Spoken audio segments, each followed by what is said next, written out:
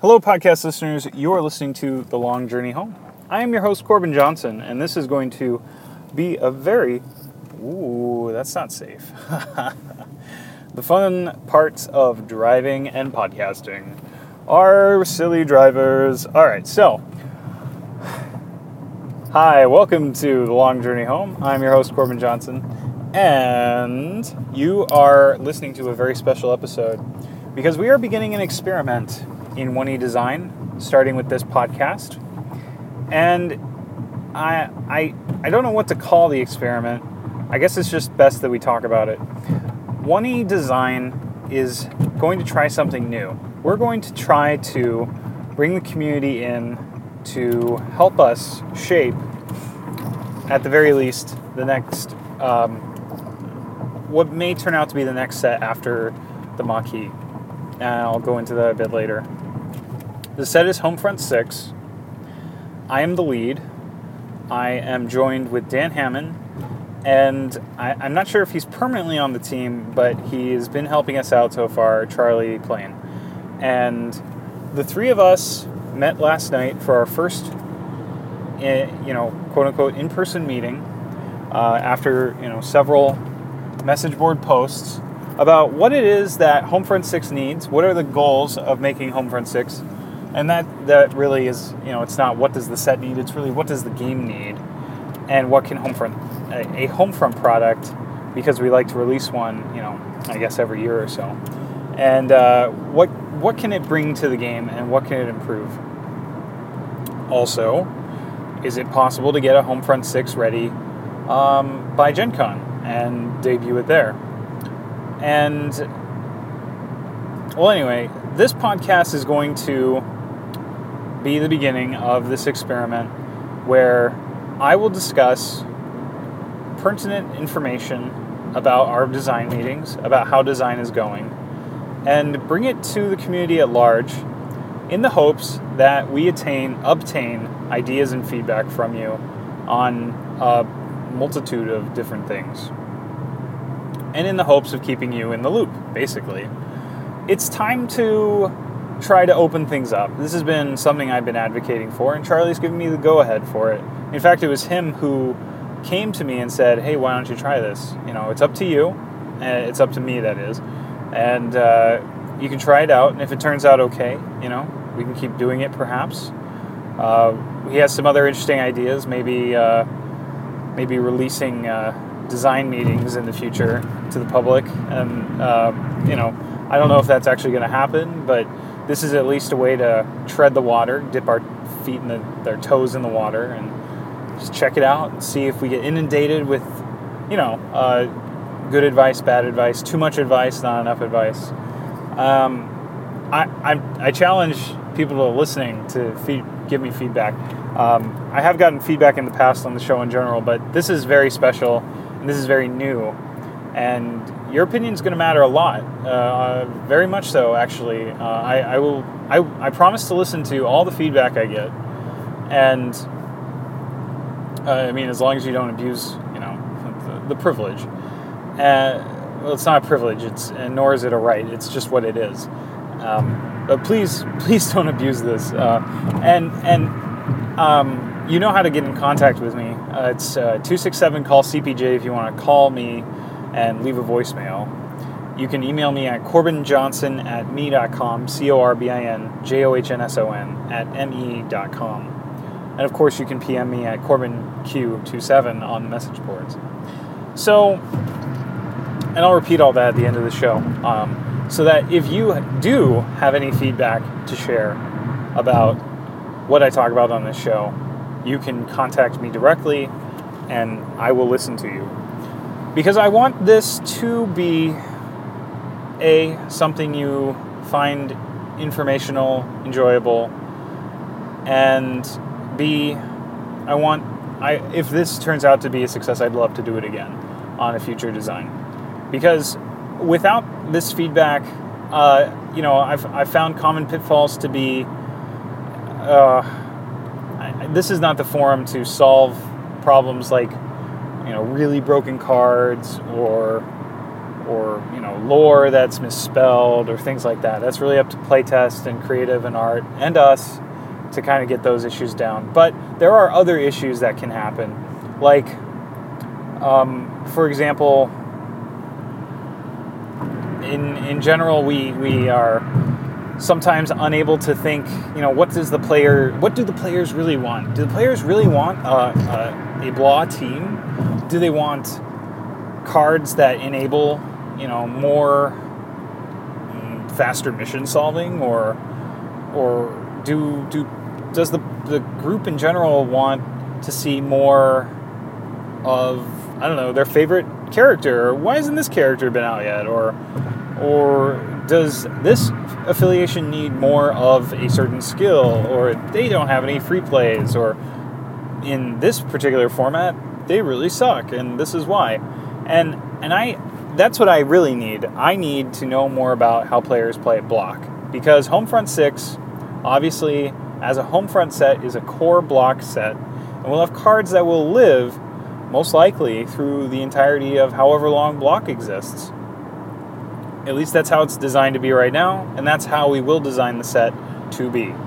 So, I have been tasked with coming up with a set of 9 dilemmas, 3 combos that will live on and allow future block designers to no longer, or at least hopefully not have to as much, design starter level dilemmas. Because, come on. Do you really like those dilemmas? Really? Really? Admit it. You don't. Maybe you do, but I'm guessing you don't. And it's time that we offload that to the set where that makes sense, and I think that's Homefront 6, where we're going to have these dilemmas. And we already have about 27 or so dilemmas, including the Nexus, inside of Homefront sets that can be leveraged for this purpose. But wouldn't it be great if we had 9 more cards to help increase that pool and make it such that future starters that are designed don't have to worry about that. That we can just draw from this pool of, 36 or so dilemmas. Or, I'm sure eventually we'll be designing every set you should put dilemmas in, and there's reasons for that. But I would like to lessen the need to make crazy, borderline awful dilemmas that are starter boring, and that's what I'll call them. So, Homefront 6, that's our first goal. We have other goals that we want to hit, and we'll get to them in time, but for now, we want to make these 9 cards. So, here's what's going to happen. Monday or Tuesday next week, I'm hoping to publish a survey on the front page asking for players to talk about their experiences with block in a specific way. In both a general and specific way. There'll be, queuing questions and questions that help you think about your games that you've had in the past. This may be a short survey, but I'm hoping to pack it with just enough questions to get what the data we need and to get the opinions and the ideas we need to start forming what these 9 dilemmas are going to be. Or at the very least, get an idea of what block needs. Because I think Homefront 6, now that all cards are printable, is not the set to reprint cards, unless, cool AI, whatever other reasons there are for reprinting cards at this point. No, Homefront 6 and future Homefront sets are really now about making block better. I don't play that much block. That's probably because I don't play much Trek. And I say that in quotes. I don't get to play 1E all that much. And when I do, it's a privilege. And although block is,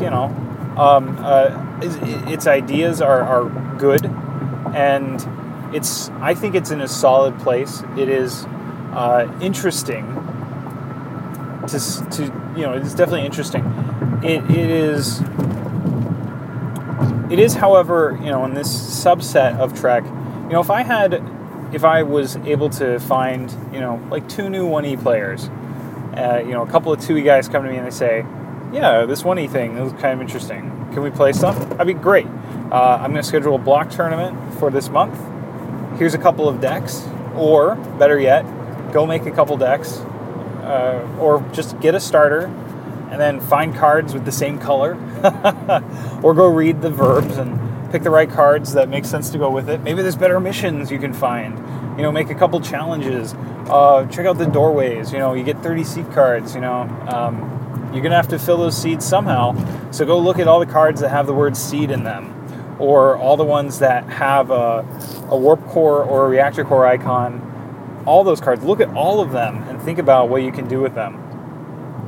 And that's kind of fun and exciting and a great way to get new players in. And I'm okay with the cookie cutterness of continuing missions, warp core cards, and reshape the quadrants, reactor core cards. That's fine. That's going to help new players get in. But can we make block something that's exciting for everyone? I think we can. And definitely, if I had more time to play Trek, especially 1E, I would try playing more block, because it is a new format, it's a new world, and there's things you can not do in it that you can do in OTF, and there's things that you can't do in it there are things you can do in one that you can't do in the other, and that is exciting to me. So, and it is also, just for fun, I'm going to throw this out there. You don't have to play block in OTF with OTF rules. You can play block with open rules, and that's when it gets really cool and fun. And that's exciting to me that 1E Open is back. And now, of course, that's not going to be necessarily a design goal. It could be, if we get enough feedback saying, yeah, I've been wanting to try block open, but this card's missing from it, and I'm certainly willing to hear any and all feedback like that. But the survey that's going to come out on Monday or Tuesday, hopefully, will be shaping, hopefully help us shape the opinions of what these dilemmas are going to be.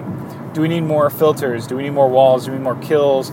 Are certain affiliations really too good at certain dilemmas? Do we need, things like this? I'm not going to, I don't think we'll be asking those questions directly, but we will be asking questions that help us to figure out the answers to those questions. So it's my job over the weekend to come up with this survey. So, all that said, Homefront 6 may be ready in time for Gen Con. It may not. It depends on also what we decide Homefront 6 really is. Is Homefront 6 going to be an 18 card set that emphasizes the ability to have a few extra cards that help out in really creative, or maybe here's kind of the fork we're looking at. A very small set, kind of, I'm not going to say rush it out, but get it out by Gen Con, get it in playtest hand very soon, and let them kind of hash out the details, really make sure that this is good in block, and that's what I'm worried about and what I'm focused on for the set.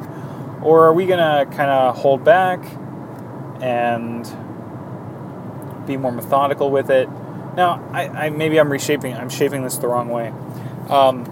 Even though we may put out a very small Homefront 6, that doesn't preclude Homefront 7 from trying to solve the bigger issues of block, like making sealed block more interesting.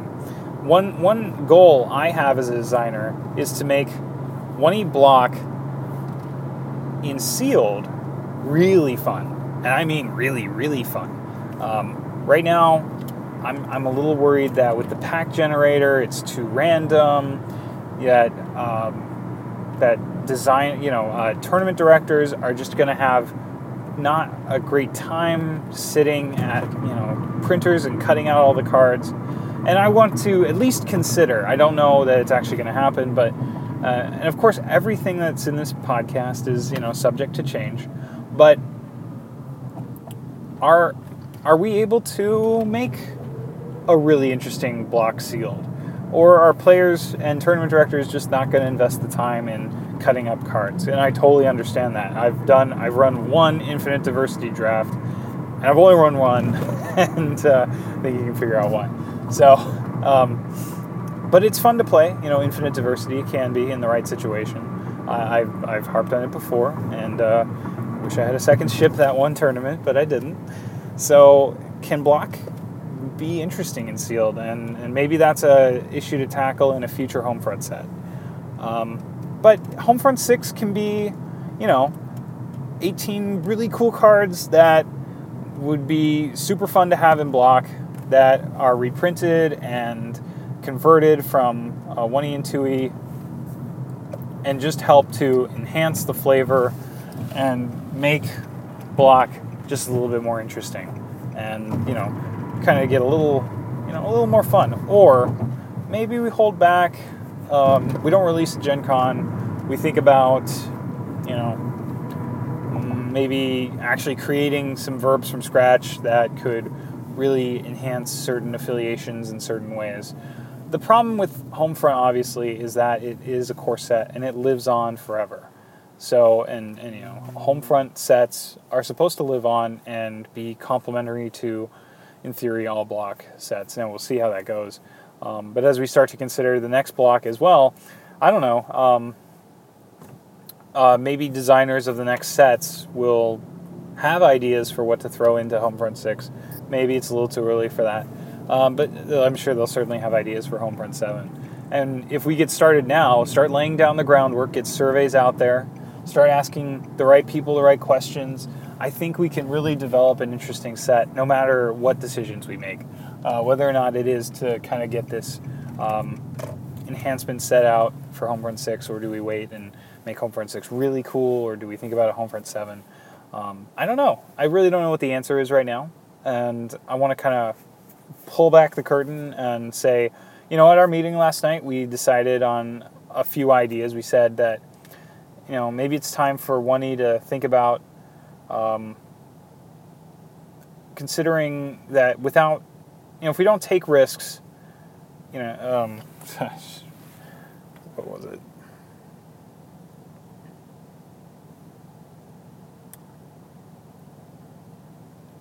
That the greatest risk is not taking risk. I thought that was a great idea. But, however, we shouldn't be afraid to make good cards at the same time. But we don't want to overdo it, obviously. It isn't our place, obviously, to make broken cards. It's not our place to... it's not our place to make broken cards. If we do, and it happens, we do have tools to dial it back. But... you know me, it's a fine line. You think about you think about the latest 2E set, whose name is escaping me right now, and you think, yeah, there was definitely some power curve pushing there. And some people still have, I think some cards are definitely too good, others don't. But maybe it is time to push the power curve. I feel, Life from Lifelessness is a great example of when we did not... you want the best example. The best example of not pushing the power curve is Chain of Command. There, no offense, that's a boring set. There's a couple cool cards in there. That's fine. But there are not 15 cool cards in that set. And I think the biggest sin is that not every card is some player's favorite card. That's one of my favorite things Charlie has said. It's nice when every card in a set is someone's favorite card, or everyone likes a certain card. Not every card is bad, right? At least someone, that card was cool. Not everyone hating all that on one card. Now it happens, obviously. Life from Lifelessness is a good example of this as well. There were interesting cards in the set, but, body armor... I actually saw it in a deck the other day. I was surprised. But I'm not going to be playing with body armor. Sorry. So, anyway, it is time to push the power curve. It's time to think about being a little bit more risky, a little bit more considerate of where the game can go. I know we have to think about block as it is, but maybe there are cards that could be introduced that totally shake up block and make people, right now decks are very cookie cutter, and that's fine. And I'm okay with that. We kind of talked about that. But can we make decks that are interesting for advanced players that at the same time don't necessarily shut out newbies? I think here's a great example. In Block's TNG heyday, Michael Van Bremen made a TNG non-aligned deck.